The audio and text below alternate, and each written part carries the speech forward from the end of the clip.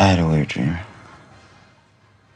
I was swimming in this pool, but it was like the ocean, and I was swimming through seaweed, but it wasn't seaweed, it was just like hands. And I was swimming with this girl, and she was saying if the hands grab you, they pull you down and drown you, so swim above them. That's deep. I don't know. I think it's about society, because like all Who's the girl? I don't know. What'd she look like? She was fat and not interesting. Okay. You jealous? I'm disappointed in your story because you're first saying that she's fat and annoying, and then you all of a sudden turn around and you're making out with this bitch. I never said we were making out.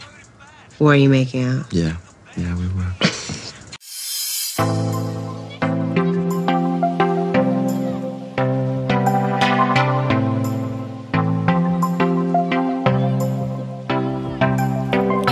Hi, and welcome to the M3 Atlanta Bearcast. I'll be your host, Malcolm Travers.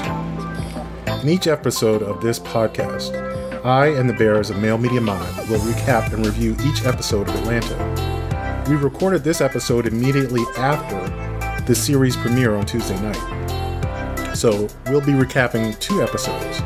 But each week, we'll be recapping each week's episode, and you can leave your comments and questions during the live broadcast if you subscribe to us on YouTube. You can find links to our social media platforms at malemediamind.com. We're on YouTube, Twitter, Facebook, Instagram, Tumblr, and you can find all our latest content if you subscribe to us, and you'll get a notification. We really enjoyed recording this episode, and we hope you enjoyed listening. I'll be your host, Malcolm Travers, editor-in-chief of the Male Media Mind.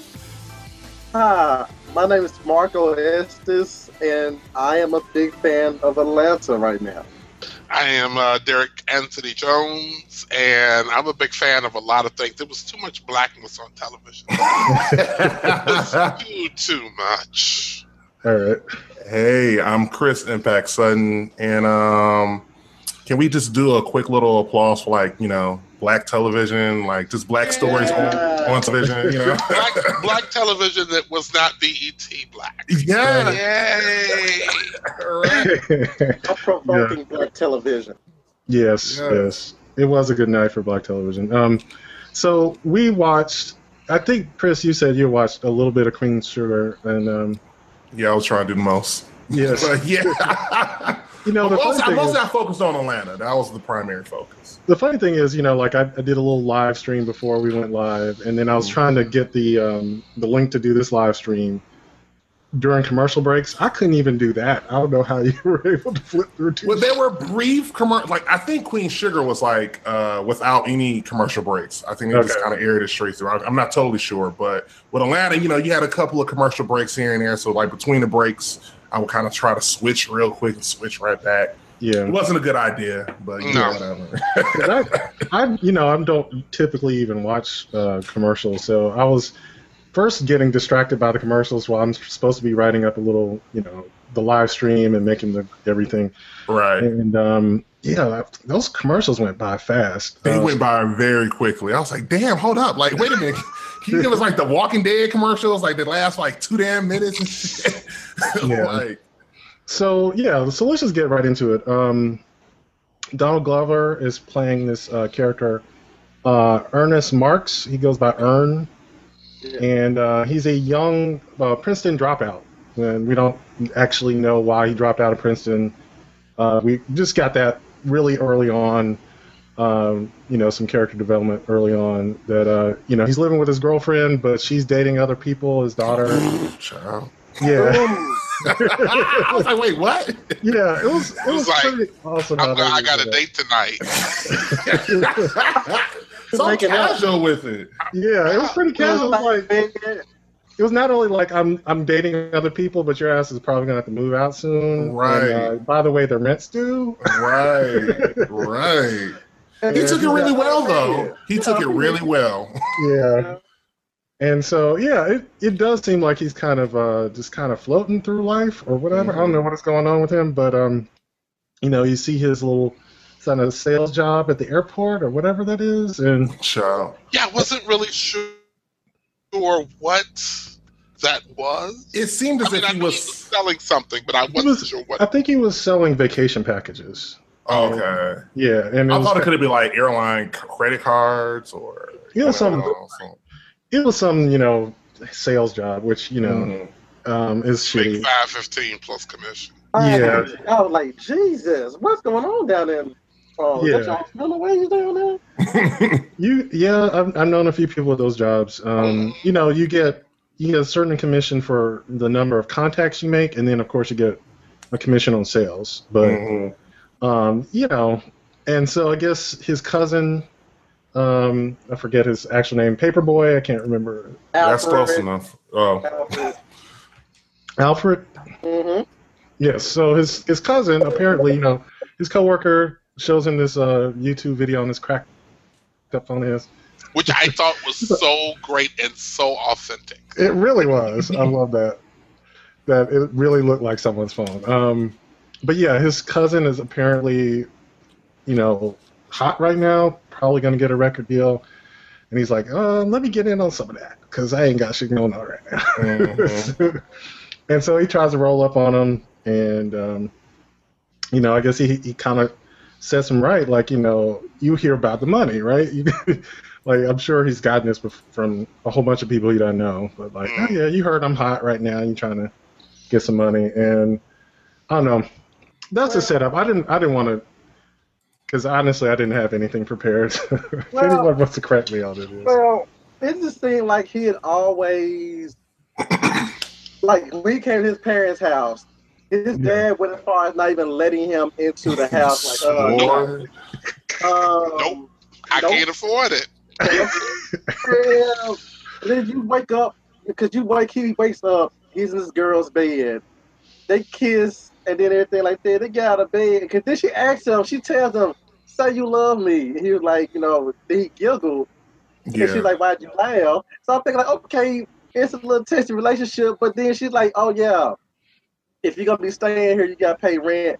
And I got a date tonight. I'm like, y'all just in bed making out, and you ask this man to say I love you. Like, on top of that, like he's talking to his daughter, telling his daughter like, "Yeah, mommy got a date with Elaine. Mommy got a date with Elaine. Like, this is the perfect environment for you." Like, it was just like, wow. Yeah, yeah, and I was thinking about like, his parents. You meet them soon after that. And that was, I guess, when you kind of learned about the fact that he had dropped out of Princeton and nobody exactly knows why. Mm-hmm. Like, he hadn't told his parents. Because I think later on, after he meets up with his cousin, his cousin drops by his aunt and uncle's house. And, I think that's when they sort of reveal, like, he hadn't really told us what happened either.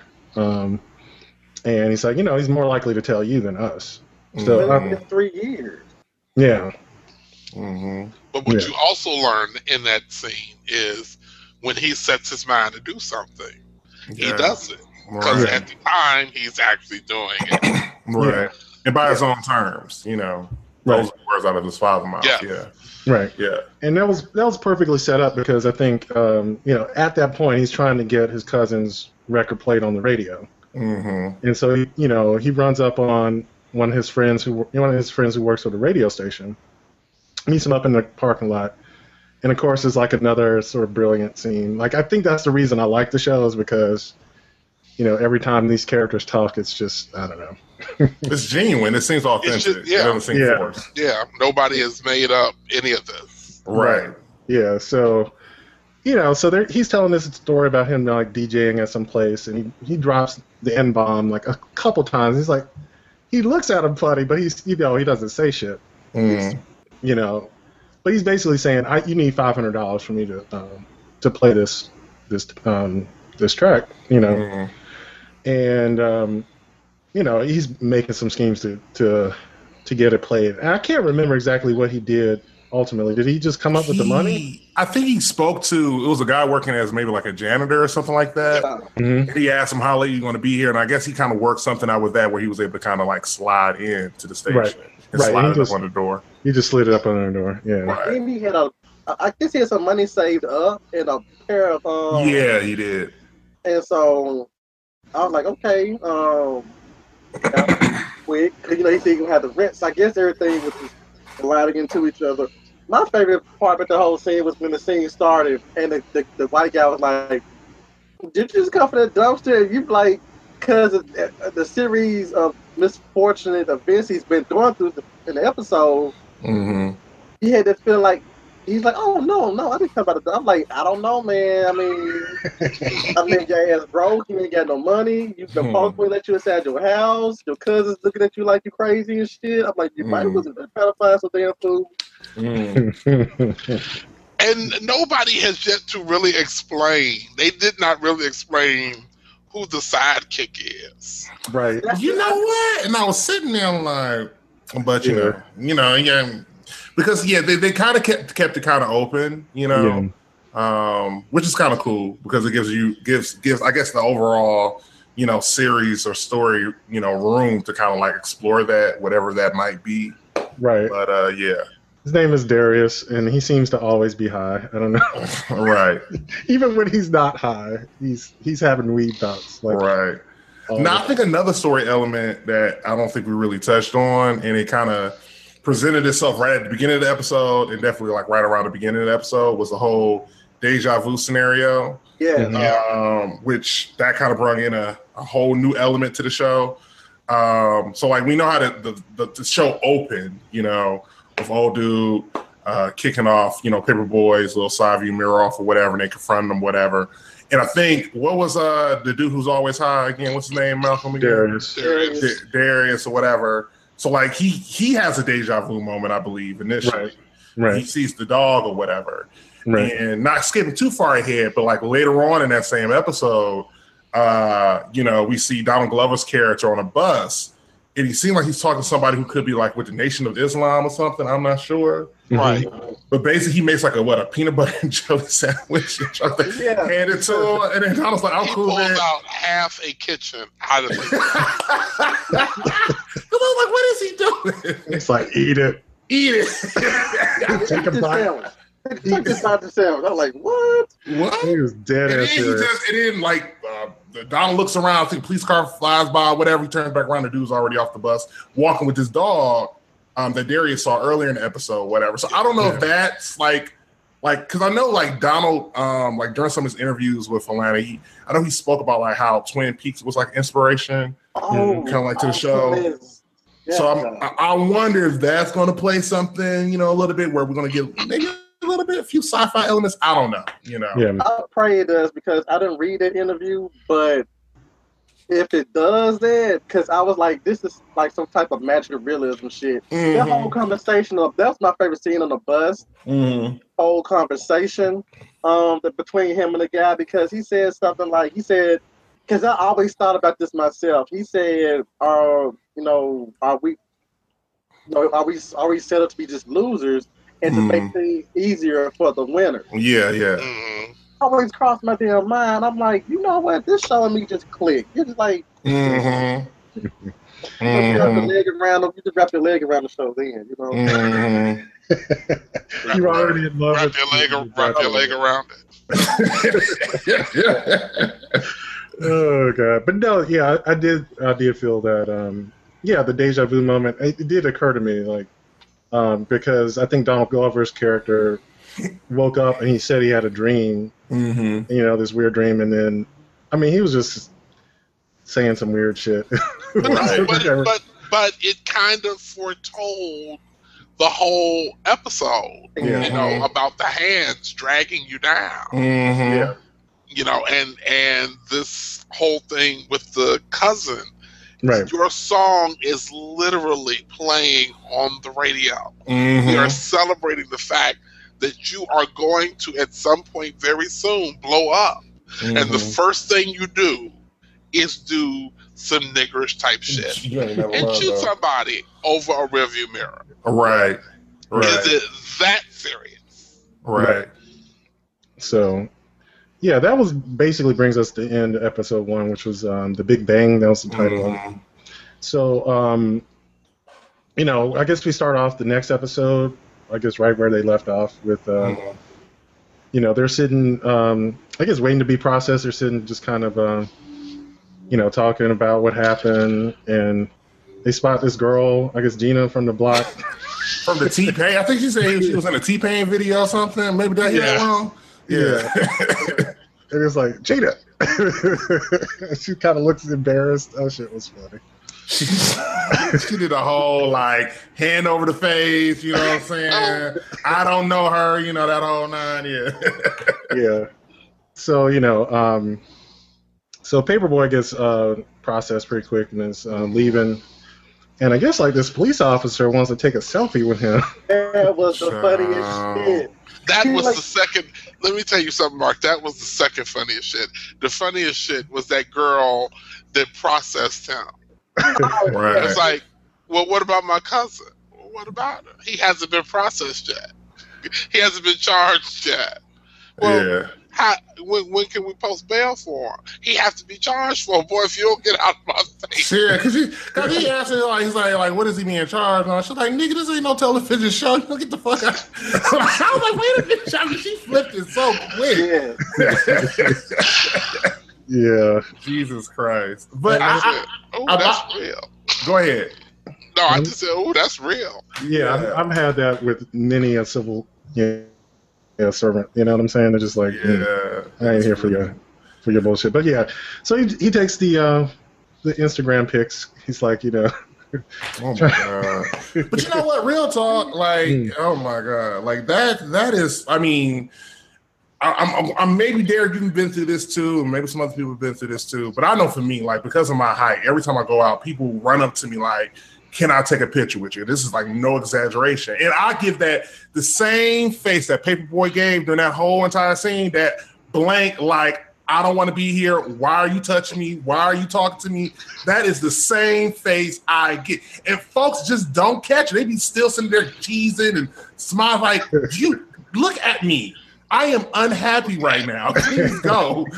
And they just don't stop. So that is some real stuff. I don't get that because I'm just tall. Okay. You are a giant. But I mean, I was getting in an Uber the other day, and as I got ready to get in the Uber, the driver turned around and said, "Oh my God, how fucking tall are you?" I'll tell you. Is there a wrong answer? Is there an answer that's not going to let me get in your car? Right. There you go. But no, I mean, I could totally see that. I mean, there was that scene later, I guess, when Paperboy and Darius are back at their house, and Darius sees like some kids playing, cops and robbers or whatever. And he's like, I'm Paperboy, I'm gonna shoot you, and boom, boom, boom. And so I guess he thinks he's gonna do this, public servant thing and be like, shooting people's bad. And I guess their guardian comes and then the mother. Yeah. Extra, just so extra. So much. Yeah, and then the mother. Because, at first he's like, why are you up in all my business? Like, what, When he explains, well, I'm Paperboy. I'm thinking I'm the reason why your kids are, doing this thing that you don't want. And so, you really Paperboy? Then she gets real friendly. Like, take a picture with my hand on his chest. But you skipped the whole scene at the damn chicken joint because oh my God. Like, that's really? And then, go ahead, Chris, go ahead. It was a lot of things to that scene. Like, it was so many layers to it. Like, I'm trying. But let me tell y'all something. That lemon pepper chicken is fly. I was about to say, right? Like, that's the thing. Like, okay, clearly, the chef or one of the employees at the restaurant, his whole thing about like, like first he started off talking about like, I'm about real hip hop. I'm all about the Biggie and Mobb Deep and everything like that. And I can't fuck with these singing niggas, the Fetty Wops or whatever. But then he started to kind of like basically, like a lot of people on the episode, kind of applaud Paperboy for shooting old dude. And then he even got even more serious with it. He was all like, hey, dude, don't disappoint me, man. Because if you do, I don't know what I want to do. I don't know. And you can see the look on Paperboy's face like, whoa. That's so true. And Legion said, the glow out the box. Really? Yeah. I know, right? That's what this took me after seeing. I was like, they done took it to the Pulp Fiction again. Yes, that's what it was. That's what it was. Wings, oof, I know. But, The glowing and how do you say it? He said, you're the last real rapper. And I'm thinking, like, I heard the track. I'm like, damn. What's he based it on? Right. He said, you're the last. You shot that man. That makes you real. I'm like, boy, stop. I was like, I'm like, are you serious? So now you gotta actually shoot stuff back. I get what he's saying. Like all these rappers now are like factory made and everything like that. And they be saying the news like is Paperboy Atlanta's Tupac, and it was like, are you serious? Like y'all are just really. But you know what was crazy about that? It's not too far fetched. I would say like probably on a more like, especially on like a local level, because I mean like here in Detroit, like we got like 2 or 3 major rap crews who've been around for like the past 20 years and have never blown up outside of Detroit. They're called the Cheddar Boys. That's one. Blade Icewood, who he got shot to death or whatever, but he like a legend, you know what I'm saying? And I guess low key, and hopefully I don't get caught out for this, but Trick Trick is like one of the rappers, local rappers. He's really cool with Eminem or whatever, but he's never really blown up out of the city. But in the city though, he's king. You know what I'm saying? He can walk into any restaurant, any hood, and he gets respect. But he's the same dude when Rick Ross, because he's beefed. He has this code where if you don't pay your respect to Detroit rappers, you can't perform here. So Rick Ross came here to perform like a year or 2 ago, and supposedly Rick Ross didn't like pay his respect to Trick Trick and the Cheddar Boys and all these Detroit rappers. So what they did is at one of his venues, at Rick Ross venues at Cheyne Park, Trick Trick got all his dudes from the hood, and they came there and they blocked Rick Ross from leaving, not realizing that dude already left like an hour ago. But they still came there like, we're going to do something, you know what I'm saying? Right. Because he didn't pay his respect. So like, there is a mentality, like especially like certain space, like probably Atlanta and certain other cities, where you have a local rapper who may be whack, but just because they got some street credibility in that community, they're looked at as like a king. You know what I'm saying? They're a local hero. They're local heroes, basically. Yeah. And so, yeah, I mean, that was, I could see that happening. And I think there was like a point at which, all of that attention, I think you were making a good point, Chris, about, him putting all this on his shoulders in a sense, and I don't know what it was. I guess he was getting some papers to roll up, some weed, and something to drink at the convenience store.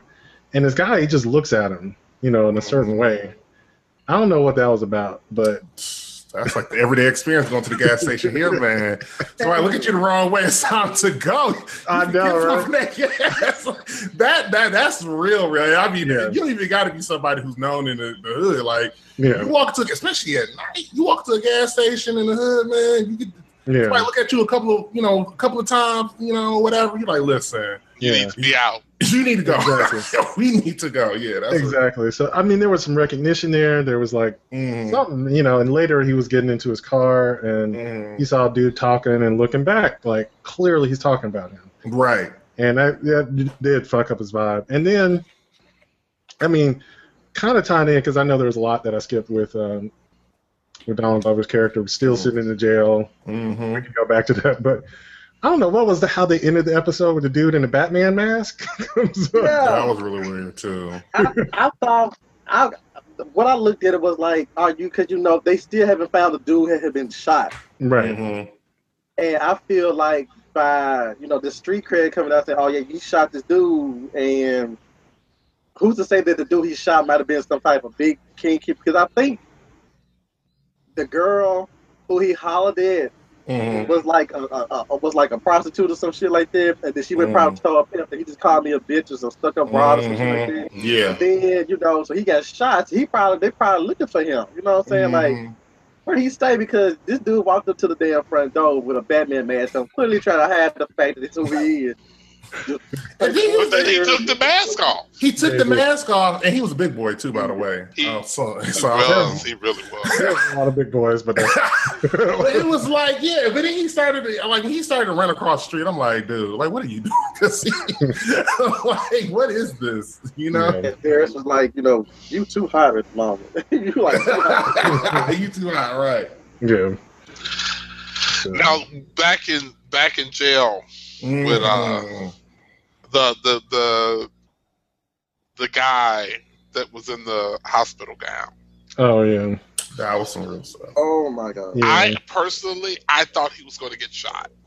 Yeah, just the way they set that scene up, I was like, yeah, something's about to happen. He wouldn't blow him away in the police station on television like this. Would he? I mean, yeah. Beat him, so I was kind of okay with that. Right.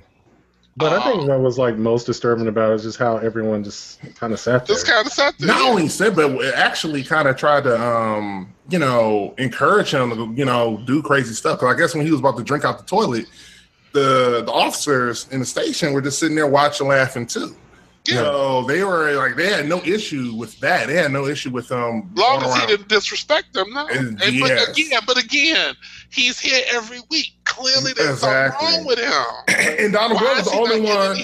Right. His character's the only one. Like, why is he every week? And like I said again, that was another very real, very genuine scene because, as we know, I mean, beyond just the police system being completely broken.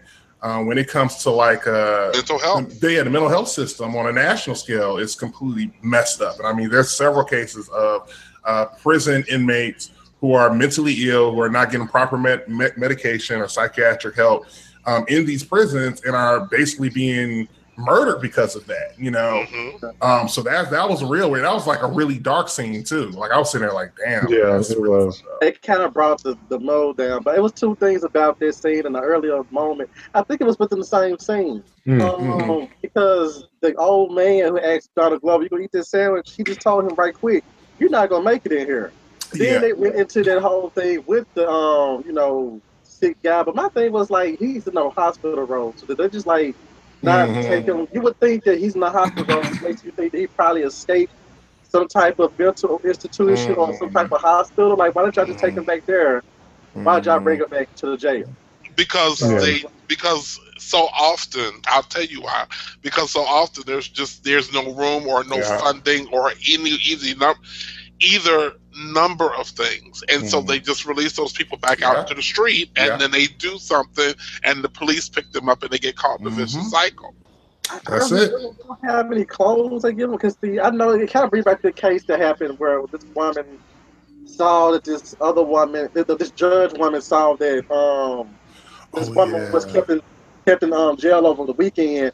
A potato sack, was it, or something like that? Something like that, yeah. Yeah, and she was outraged. So that's like, so I'm thinking like that's not normally that they just let them sit in there with a damn hospital gown on. So they give them some type of clothes. You'd be surprised, though. I mean, again, the system. And remember, they weren't in prison; they were just in holding. Holding, right? Yeah. I understand, but I think that woman was in holding.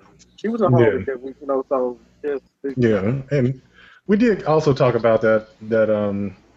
I don't know if we talked about it before the hangout, but that weird interaction where the dude was talking to the trans woman sitting next to him. So that scene, I was like, I'm trying to hold it together, but I'm just like, what are y'all doing? Because I'm like, I'm not trying to be stereotypical or anything like that, but I'm like, it's Atlanta. You see this shit all the time. So I'm thinking that this dude just like, I banged this because he was crazy already. Banged this trans woman. I banged her and stuff like that. But then he like, don't you see I'm trying to talk to my girl or something like that? Dude, like, your girl. Man, that's a fucking woman. That's a fucking It sound like Riley from Riley from the Boondocks. Nigga, you gay. Because it was random people. Like it was like pretty much like, I didn't say everybody in that scene, but it was like more than just that one guy. It was another guy who was basically saying the same thing. Like, you can't kill Lucy. That's not, But my whole issue Like, I ain't gonna say I had really a huge issue with that scene. It was definitely a little bit uncomfortable just because, you know, like, I don't know, like, I feel like with the knowledge I think that we have collectively in terms of, like, you know, properly, you know, identifying, I'm not even saying identify someone's gender, but kind of having just a better grasp of gender identity and all of that type of stuff. Like, watching that scene, to me, I was sitting there like, is this going to turn into something where this could be a teachable moment, or that it's going to just let it kind of play out? And my whole thing is, I think what they were really going for in that scene more than anything else was they wanted to keep it as real as possible. Yeah. So in most cases, you know, especially, you know, you're in a lockup or whatever it may be, you know, your whole thing is that you don't want to get into no shit. You don't want to get into no scuffle with nobody. You don't want to try to have a, you know, gender one-on-one class, you know, with a whole bunch of motherfuckers you already know are on the edge.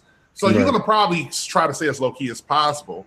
And even though there was a moment where Donald did try to kind of like, you know, I was going to say the closest we got to any sexual education. Yeah. Sexuality is fluid. Right. And they say, shut the fuck up. He said something like that. Yeah. But I got it. Like, they wanted to keep it as real and as raw, but I could see how, because trust and believe, if people are not talking about it now, they're going to eventually talk about that scene. That scene is going to become these scenes are going to be dissected. Like, this is the problem, nana. And I mean, again, like I said, I feel like what they were trying to aim for in that scene is that this whole show, these first 2 episodes, they wanted to keep it as real and as raw as possible, not to, you know, overly sugarcoat something or turn it into something else. Like, we can clearly see Donald Glover character in the show. He's not a superhero. You know what I'm saying? No. He's not able to, like, take on 5 or 6 men. If they jump up, they want to fight him because he's telling them that they're wrong for, you know, misgendering, you know, this woman. So the thing of it is that keeping it real and keeping it relatable, I think they tried not to dive in too deep. But I was definitely sitting there kind of cringing a little bit because it was like, and I would like to point out, because I know that we here, us, are very familiar and comfortable with trans people. But I want to say that it is, and I'm not saying that she was doing it, but it is possible for people to mess around with people and not realize that they are necessarily messing around with a trans person. Right. Because she made, and that's the thing too, like, even me, you know, saying that, you know, she prefers to be called a she. I mean, we don't know. Like, we don't know how this person decides to identify, you know. Right. So this person in the scene may not even identify as a woman. Like, you know, you have people who are cross-dressers, who identify as transvestites, or transsexuals even, and that doesn't mean that they identify as a woman, you know. So, like, there's a lot of levels to it, I guess. But it was still like, damn, uncomfortable. Yeah.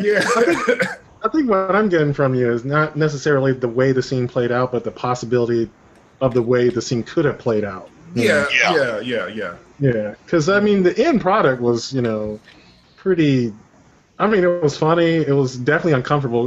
I think it was uncomfortable just because you see, you know, Ern sitting there uncomfortable, like, I can move, you know. Right. It's just like, you know, whoever you're talking to, that's an uncomfortable situation. 2 people having a personal conversation, and you sitting there in the middle, like, I can, like, really, I don't need to be here. Right. But what, I guess now that you got to see it, like, what were, say, some overall thoughts of the series, or, you know, so far? Because I was gonna say it's rare. We've talked about Rotten Tomatoes before. It's rare for a show to get 100% on Rotten Tomatoes. Yeah. Atlanta got 100% on Rotten Tomatoes. If you didn't, did it? Yeah. Wow. It did. From the early reviews, it was only based on 35 early reviews. But everyone they presented it to, those early reviews, was 100%. It went down to 87%. But you know, that's still damn good though. It's still pretty damn good, you know, after like 100 some more reviews came out. But, well, let me go to Rotten Tomatoes. Deadline and USA Today, like the top, you know, gave it all high marks, and so I was expecting for it to move them over because it's something that it's just not. Because people look at it like, is it a black show? And I'm like, it's like, what do you define as a black show? Right. It's like having such depth to the point where it might lose some people. Right. You know what I'm saying? It might lose some people. Like, man, I don't know what they try to do. I don't know what they try to say in here. I'm not saying that it's just, but it's just some people might come in here expecting a certain type of show, and they might get something totally different. And that's what I like about it, because it's got everything that I asked for in a show in general. So not just a black show, but just it's well written. It's pretty. It's raw. Cause like I said, I was amazed at how many F-bombs they dropped on basic cable.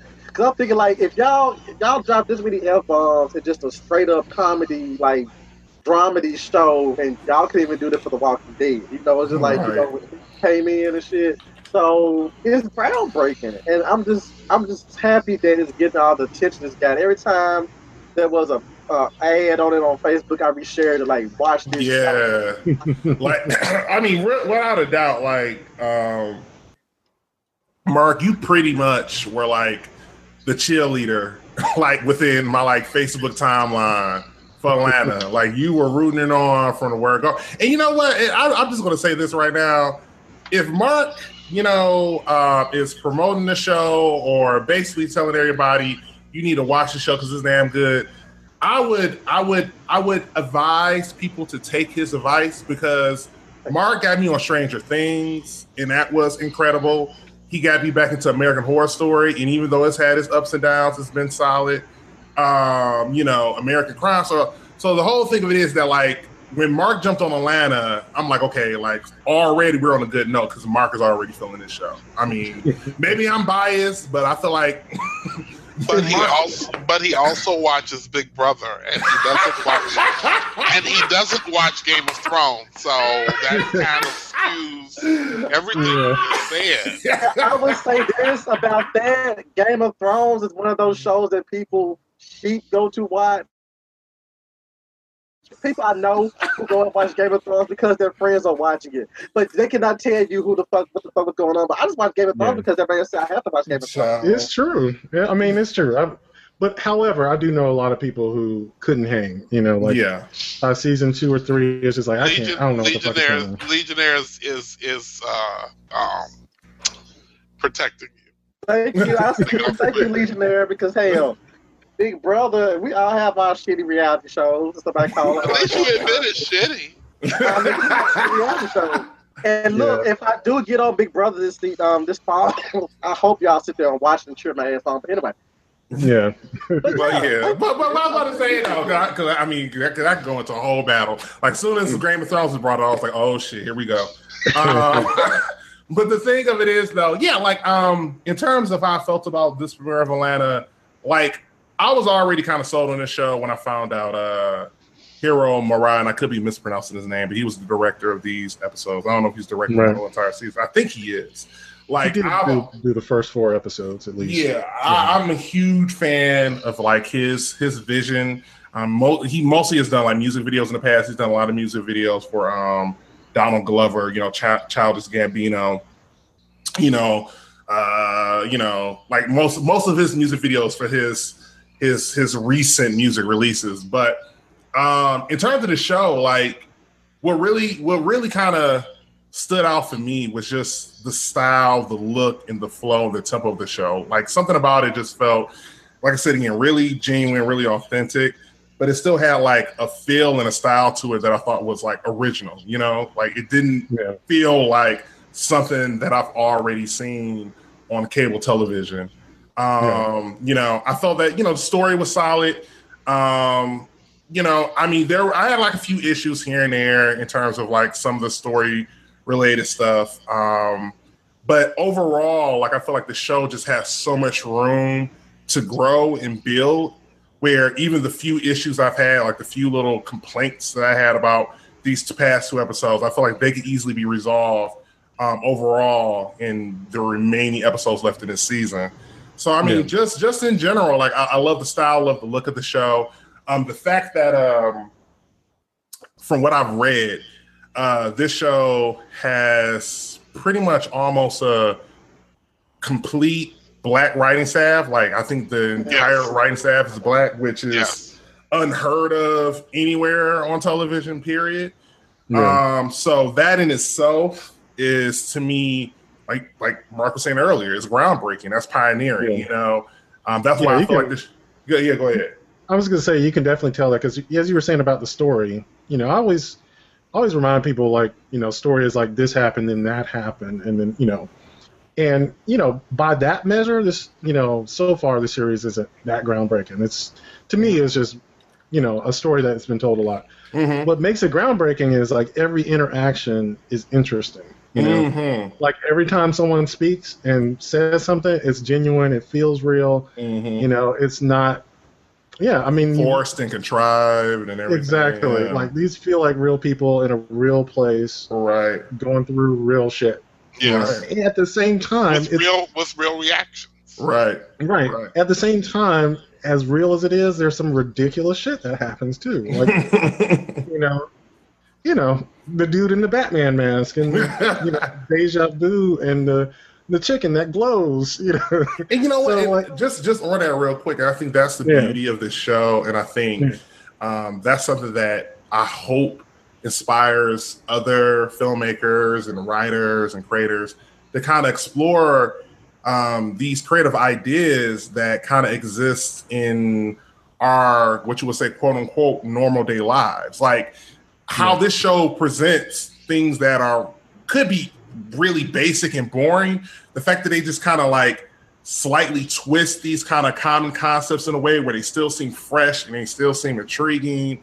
Like, I think that's something that a lot of times when I see people deal with shows that are dealing with kind of like I guess you could say urban realities or whatever, a lot of times they're so cut and dry.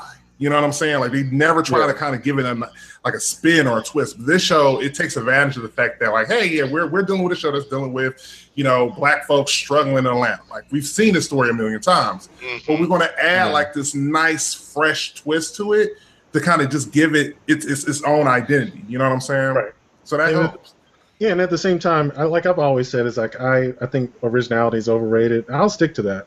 However, they really did not go overboard, because when I say originality is overrated, it's when people are like peacocking. It's like, look, I'm different.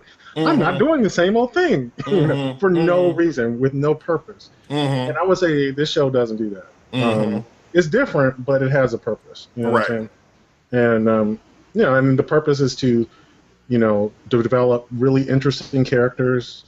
That every scene is actually engaging. At the same time, you're learning some things, some deep aha moments happen, like things that make you go, Right. And they all serve a purpose. It's not just for the sake of being original. So that's where I was saying, is like that, where I feel like people overvalue originality just for its own sake. And that this show was not. So, however, I do feel like, mixing genres is always a little dangerous. Yeah. Comedy and drama mixed together, because you want to fulfill people's expectations. I think so. Absolutely. I think it's you can't good. I think you really can't have one without the other. Yeah. I mean, I would say like this. I remember people used to say, like The Walking Dead didn't have enough comedy. Like that probably is true. I don't know. Like, it didn't have that much. See, I disagree with that. Well, I don't know. Like earlier, it's. I guess when you think about it, it's such a huge thing that they're going through, that those moments of humanity are going to be far and few between. But when they happen, that makes them that much stronger. I was about to say, not Mark, but Malcolm. Think of the scene when Abraham basically dumped what was her name? Was her name Rosita? Yeah. Cold turkey, and then Eugene was just waiting outside the door looking like, hey. Like that was a prime example of how you can add like just a little bit of humor in a very dark situation, basically. Yeah. I admit, like season 5 and 6, coming forward they had a little more comedy, but I was thinking more in terms of like seasons 3 and 4. And I also was thinking about like Fear the Walking Dead. It was hard to have comedy with season 3 and 4 because Lauren was there. You couldn't really have comedy until she died. But I was thinking, like, that was like one of the major problems with, say, Fear of the Walking Dead, was that this show that you're expecting horror from was giving you family drama, you know, teenage angst. They were not giving you zombies. They were giving you family drama. They were not giving you horror. Now, I have to admit, like, recently they've kind of amped the horror up, but still, it might be too little, too late.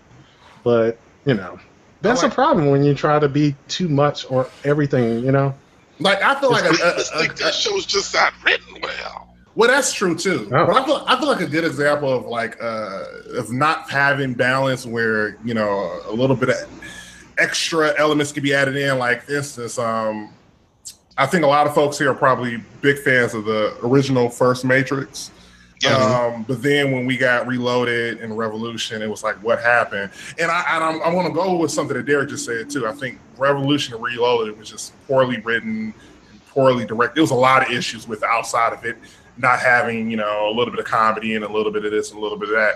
But one thing I couldn't stand about those two movies were like the characters and everything about it, even though you had these big cinematic scenes and these elaborate fight scenes, the characters were so robotic. They had like no emotion or any tone to them outside of like being serious all the time. And it made them feel, you know, like they weren't human, you know what I'm saying, at all. And, you know, they felt like just like the rest of the Agent Smiths. I keep trying to think, since you mentioned it, of any funny at all. And I can only think of, I can't remember the operator's name. You know what I'm talking about. The one from Oz? The one that played the one from Oz. Yeah. Yeah, he had a couple moments. Yeah. When Neo saves the Keymaker and Morpheus. From the trucks exploding, flies in the last minute, and the guy's watching it on the screen, and he goes, "Yes!" And then he has to put his head down. Link, thank you. Yeah. Link. And then he has to put his head down because he's exhausted. Yeah, exactly. But other than it, and I laughed at that because that was funny, and it was very true. But you're absolutely right. Other than that, it was a lot of people just walking through scenes, being badasses and wearing leather. Yeah, whatever that was. It's good. I said, like walking through hallways with leather could work, you know, at IML. As someone who has, let me tell you, as someone who has gone on full leather weekend, at some point you sweat, that shit gets tight.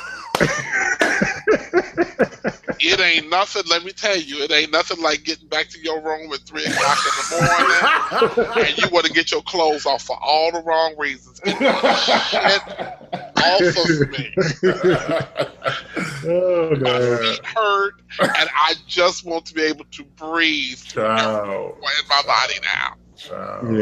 Yeah. So, like, I guess, how about some predictions for Atlanta? Like, what do you see going forward? What do you want to see? I'll start with mine. Questions like I had early on was like, what happened at Princeton? You know, well, they're going to answer. I mean, that's not. I don't see that as a prediction. They're going to answer that. They have to. I mean, they do. They put so much energy into making a point of it that right. We're going to have to see what happened. Right, and that's, you know, the prediction would be like trying to come up with an idea of what happened. I had no idea at this point. Right, yeah.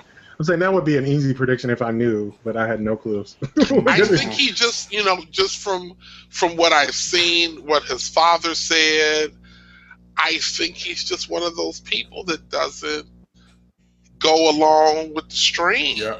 And he has to find his own way. And college is not, bump what anybody else fucking tells you. College is not about finding your own way. Mm-hmm. College is about assimilating. College is not about free thinking. College is about fucking assimilating so you can get that little piece of paper. And that's why a number of people drop out. Yeah.